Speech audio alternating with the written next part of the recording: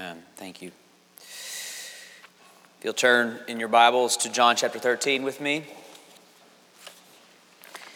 If you're new to us or visiting us for the first time, we began last week a sermon series that will last, we think, the duration of the whole year on John 13 through 17. It is a section of Scripture called the Upper Room Discourse because it takes place in upper room. It's just Jesus and his disciples, their last conversation before his death, the most intimate moment we have of Jesus in the Scriptures, the longest section of teaching from Jesus to his disciples we have.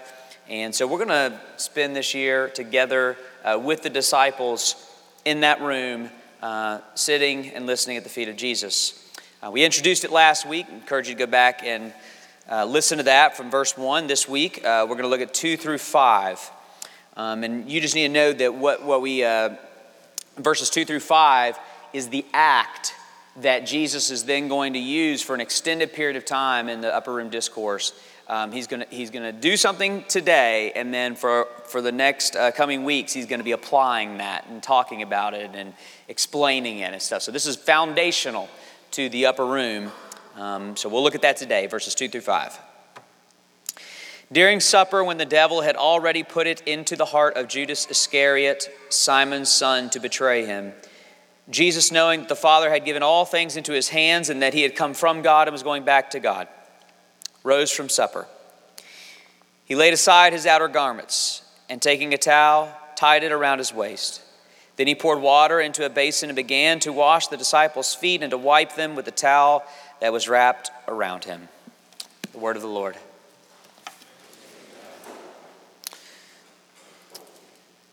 Lord Jesus, I pray that you would help us to come at this familiar passage with fresh eyes and teachable spirits. That you would give us a vision of yourself this morning, of the uniqueness of a God who stoops so low. Spirit, for that to happen, we need your help. You are our helper, as Jesus is going to tell us here in a few chapters. You're the great helper. So we need your help to come and show us our Savior again, maybe for the first time. If it is for the first time, if there are those here who don't know you, Jesus, I pray that they would see something just completely unique here. Not a religion that asks them to serve God, but a God that serves them. Lord, give me strength. Always feel unworthy to stand here in this moment, but for whatever reason, just today, this week, feel particularly unworthy and the weightiness of the calling. And so I just pray that you would release me from myself and give me strength to honor you, Jesus, and preach as unto an audience of one, and that the hearers would understand that the effectiveness of your word is not found in the strength, the virtue, the goodness, the skill of the preacher, but in your Spirit and your infallible word. And so it's in that Spirit, Lord, that we enter in now into the preaching and ask for your blessing. Amen. I woke up this morning to the sad and tragic news that Nabil Qureshi has lost his battle to cancer, about a year-long battle to cancer yesterday, way too early, age of 34. For those unfamiliar with Qureshi, in his work, he is arguably the most important Christian apologist and evangelist to the Islamic world. And when I read of his death this morning, early this morning, I decided to rewrite some things here.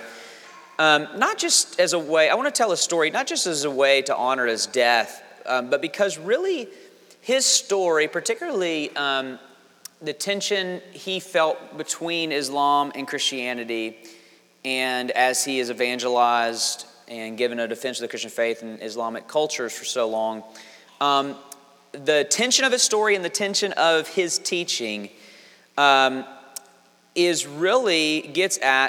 us well for our passage this morning, because quite honestly, no passage speaks more profoundly to the stark contrast between Islam and Christianity. Nabil grew up as a child of Pakistani immigrants, was an extremely devout Muslim, not a nominally believing Muslim home, but a devout Muslim home.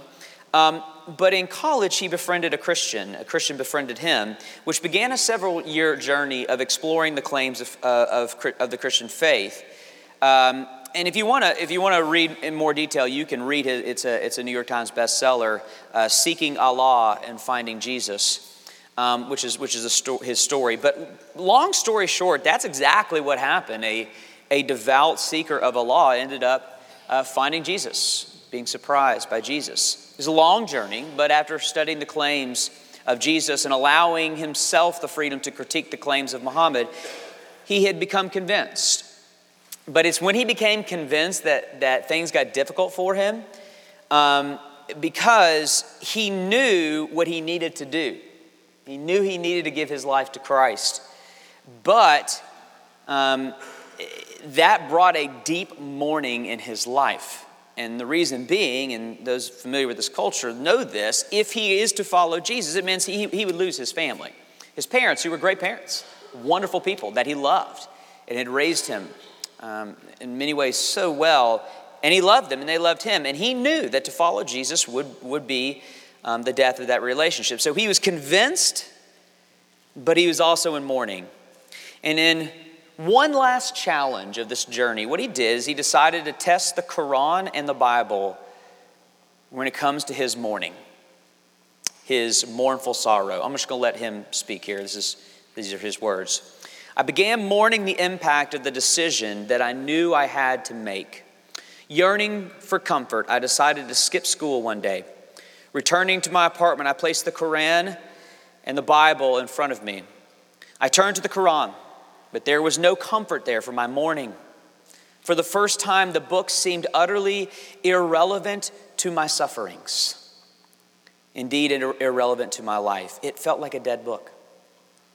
With nowhere left to go, I opened the New Testament and I started reading, and very quickly I came to a passage that said, 'Blessed are those who mourn, for they shall be comforted.' Electric, the words leapt off the page and jump-started my heart. I couldn't put the Bible down. At one point, I found myself saying, 'But Jesus, accepting you would be like dying. I will have to give up everything.' The next verses I read after that spoke to me, saying, 'He who does not take up his cross and follow me is not worthy of me. He who has found his life will lose it, but he who loses his life for my sake will find it.' Jesus was being very blunt with me. For Muslims, following the gospel is more than a call to prayer. It is a call to die. And so I knelt at the foot of my bed and I gave up my life."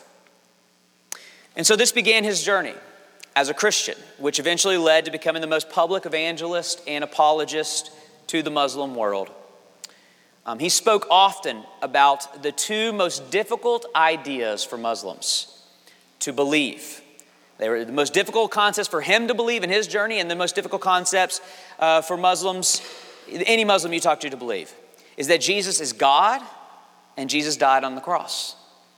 And the reason is because they share with us this monotheistic conviction that there is, as we said in our catechisms, there is only one true God who is holy, he is transcendent, he is above all things. So the idea that a holy God would become man is utterly scandalous and even further is blasphemous. And then to actually claim that this God who became man would die a shameful death of a criminal as the scapegoat of sinners, to the Muslim world, nothing is more antithetical to a holy, transcendent, monotheistic view of God than the incarnation of God and the execution of God. And so they believe in Jesus. They have great respect for Jesus as a prophet, second only to Muhammad himself. But they fervently claim that he is no God and he was not crucified. And you know what? I completely understand that dilemma for the Muslim faith. My Muslim friends have the struggle with the gospel. And at times I want to say, they understand the scandal of the gospel in ways I wish Christians did. We are a monotheistic religion. We believe in the holiness and transcendence the otherness of the one true God. And then we at the same time claim that God became a lowly man to die the lowliest of deaths. That's outrageous, Christian. And nowhere outside of the cross itself, nowhere is that outrage more displayed than our passage this morning. I have 2 points that I hope will help us appreciate not just the tension of the passage, which is there, but I would say the very tension of our conviction as Christians. Here's what I want us to see: the sovereignty of Jesus and the servitude of Jesus. Let's begin with his sovereignty. Verse 2. During supper, when the devil had already put it in the heart of Judas Iscariot, Simon's son, to betray him. Now I want you to hold on to that statement for just a moment because we're going to return to it.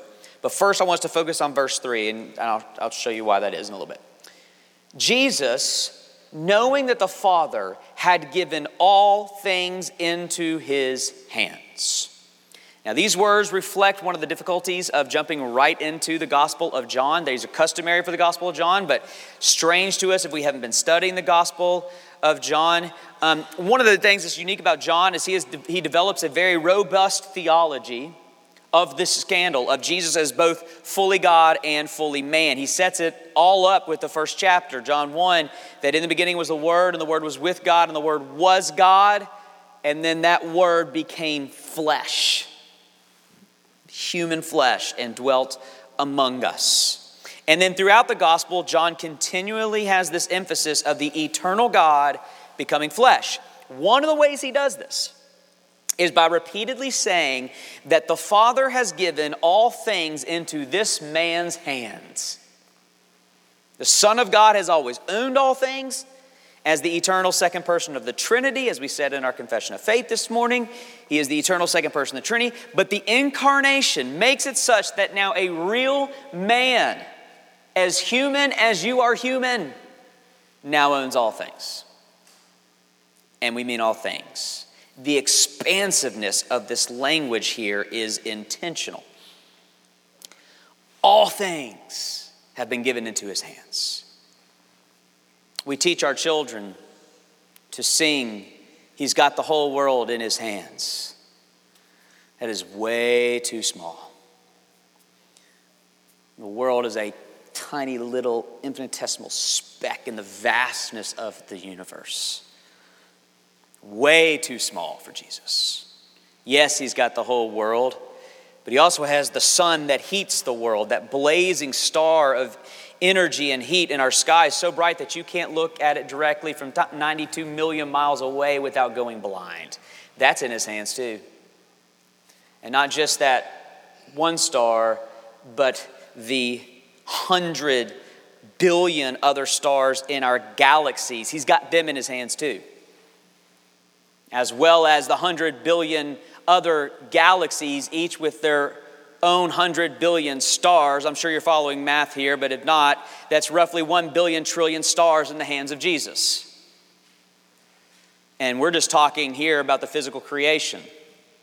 All things also includes the spiritual heavenly realm, the unseen realm. And we have no idea how vast that is, only that the scriptures speak of it as immeasurable, which seems pretty big to me. He doesn't have the whole world in his hands. He's got the vastness of the observable universe and the immeasurable expanses of the invisible heavens in his hands. Granted, that would be a terrible nursery rhyme, so we'll stick with world. But you get the point. In his hands are all things. What does that even mean? What does that metaphor even mean that's so common in Scripture?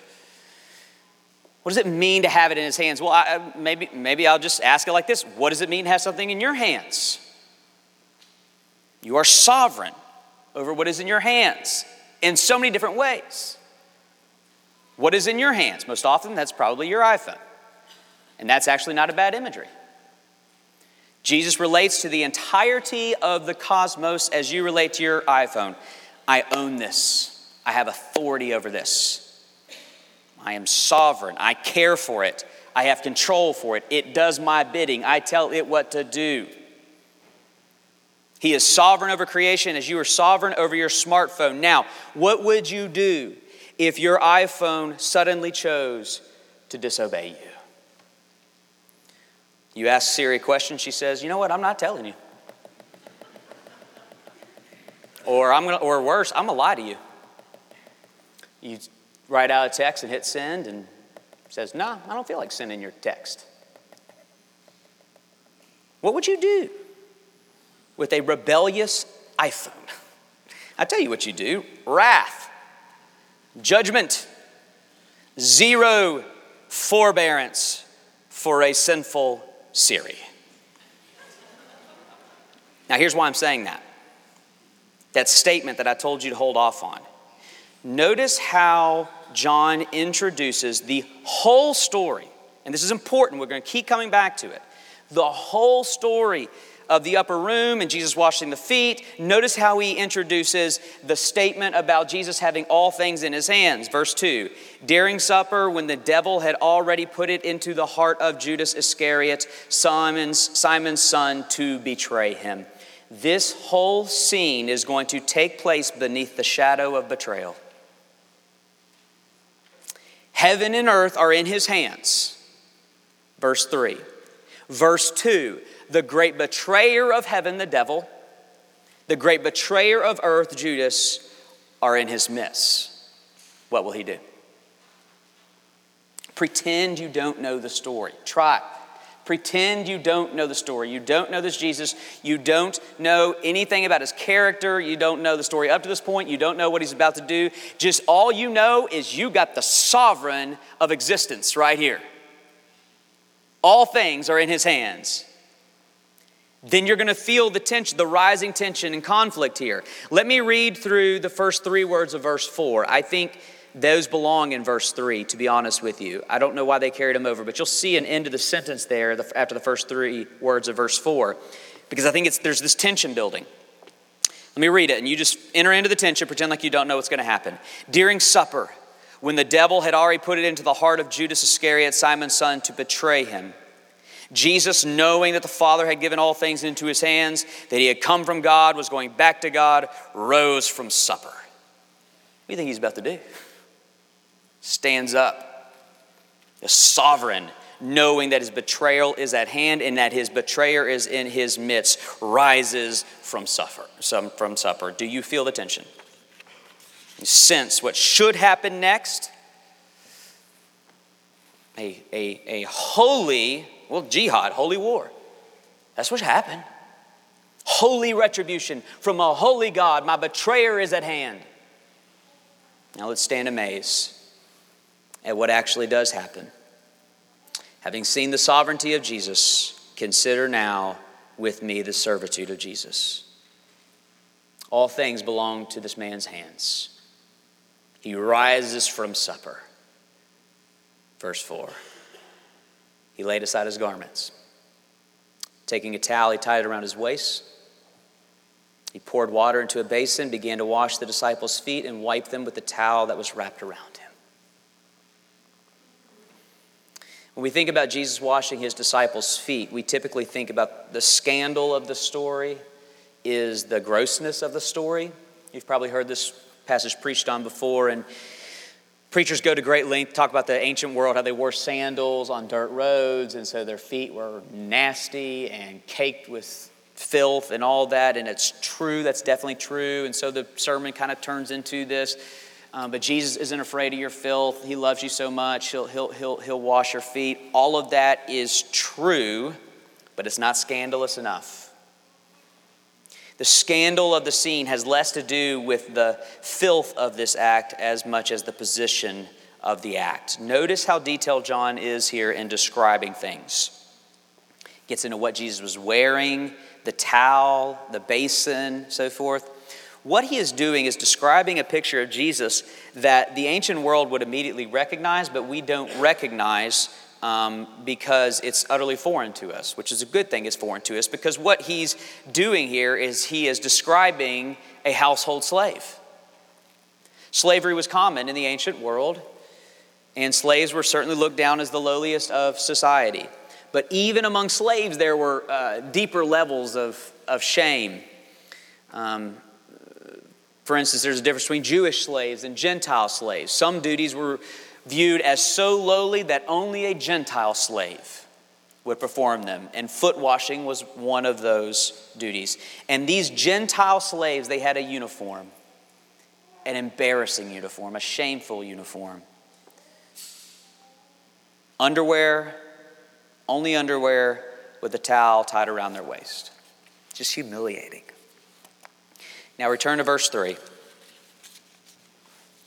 Rises from supper. What will he do? He laid aside his outer garments. Taking a towel, he tied it around his waist. Jesus has stripped down to his underwear, and he has tied a towel around his waist and has taken the position of a Gentile slave. I don't know why that image this week gave me a newfound appreciation for the lowliness of Jesus. Just Jesus in his underwear. So shameful, so embarrassing, so meek. Like a common Gentile slave. Please do not let this scene die the death of overfamiliarity. Take it in as though you have never heard the story before. Take it in like a devout Muslim would take in the thought of he who has all things in his hands stripped down to his underwear like a slave. These hands that hold all things are at work performing the lowliest things that hands could do. The name that is above every name is wearing the uniform that is beneath every name. The one to whom every knee shall bow is bowing the knee to his disciples. The one who shall put all enemies under his foot is washing the feet of his enemy. The creation sovereign has become the household's servant. Jesus, the omnipotent slave. Now, in the coming weeks, we are going to talk a lot about the implications and applications of that act. That's what Jesus is going to do. Much of the Upper Room Discourse is him meditating on what he just did, applying what he just did, explaining what he just did. So we're going to be applying this passage to our lives a lot in the coming weeks. But before we get to what this says to us, just this week, as a way to prepare us for the whole thing, this week I want us to consider what this says about Jesus. Who is this man? This omnipotent slave. We know how others would interpret the idea of an omnipotent slave. Ridiculous at best, blasphemous at worst. But what is foolishness in the eyes of the world and other religions becomes glorious through the lens of the gospel. What does this passage say about Jesus? Apparently, his glory is his humility. If Jesus is the full revelation of the one true triune God, indeed the incarnation of the one true God, then my, oh my, how tender is our God. That's what it says. The good news of the gospel is that God has chosen his highest act to be his lowliest act. And in this way, his shame becomes his glory. Look at verse 3 one more time. Jesus, knowing that the Father had given all things into his hands, we looked at that extensively. But look at this. And that he had come from God and was going back to God. Jesus is saying Jesus in the incarnation came from God, and in his ascension he will soon be returning to God. And here is the stark question that the Apostle John is confronting us with. Is he more glorious where he came from and where he is returning to shortly? Is he more glorious there or here in this moment washing the feet of the disciples like a slave? The backwardness of the gospel is that he is more glorious here in this moment than on the throne of heaven. Now listen, we're splitting hairs theologically here. He is infinitely glorious in all that he does. But biblically speaking, the fullest moment of God's glory in Christ is this moment. Not necessarily this moment, but what this moment represents. He'll say shortly, you're going to understand what I'm doing to you now by what's about to come. So Clearly speaking, the fullest moment of the glory of God in Christ is the cross. And this is the prelude to the cross. Believe it or not, this isn't the lowest Jesus can go. He can get even lower. Soon he will be crucified as the scorn of heaven and earth. But the Bible speaks of Calvary's shame as heaven's boast. And this is why God's glory is his grace.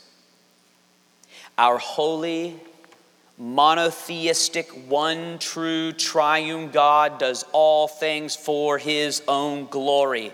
And in this, we agree with other monotheistic faiths that there is a transcendent holy God who does all things for his glory. But our God, who does all things for his own glory, has determined that nothing is more glorious than grace. And so the incarnation and the crucifixion that grace demands has become God's greatest moment. His shame is his glory. On the day that this author, Nabeel Qureshi, released his final book, No God But One, very fitting title, on that same day that his book was released, he announced publicly to the world that he had been diagnosed with a very advanced cancer diagnosis. And that was about a year ago. He only lived another year. But when he did, he said to his Muslim friends publicly, and he's very controversial in the Muslim world, but he does so with so much respect, and he's very respected in the Muslim world. But when he announced his diagnosis publicly, he said this. I'm paraphrasing here. I didn't have time this morning to go and get the exact quote. This is essentially what he said. I know many of you think this diagnosis is Allah's punishment upon me for my apostasy. But he said to them, ironically, my cancer has only re-emphasized to me the truth and the beauty of the gospel. For only I have a God who can relate to me in my suffering. And more importantly, only I have a God who can truly save me from my impending death. And it's there in those moments when we sense our desperation for this scandalous gospel of an omnipotent slave that we understand truly how glorious is the gospel of an omnipotent slave.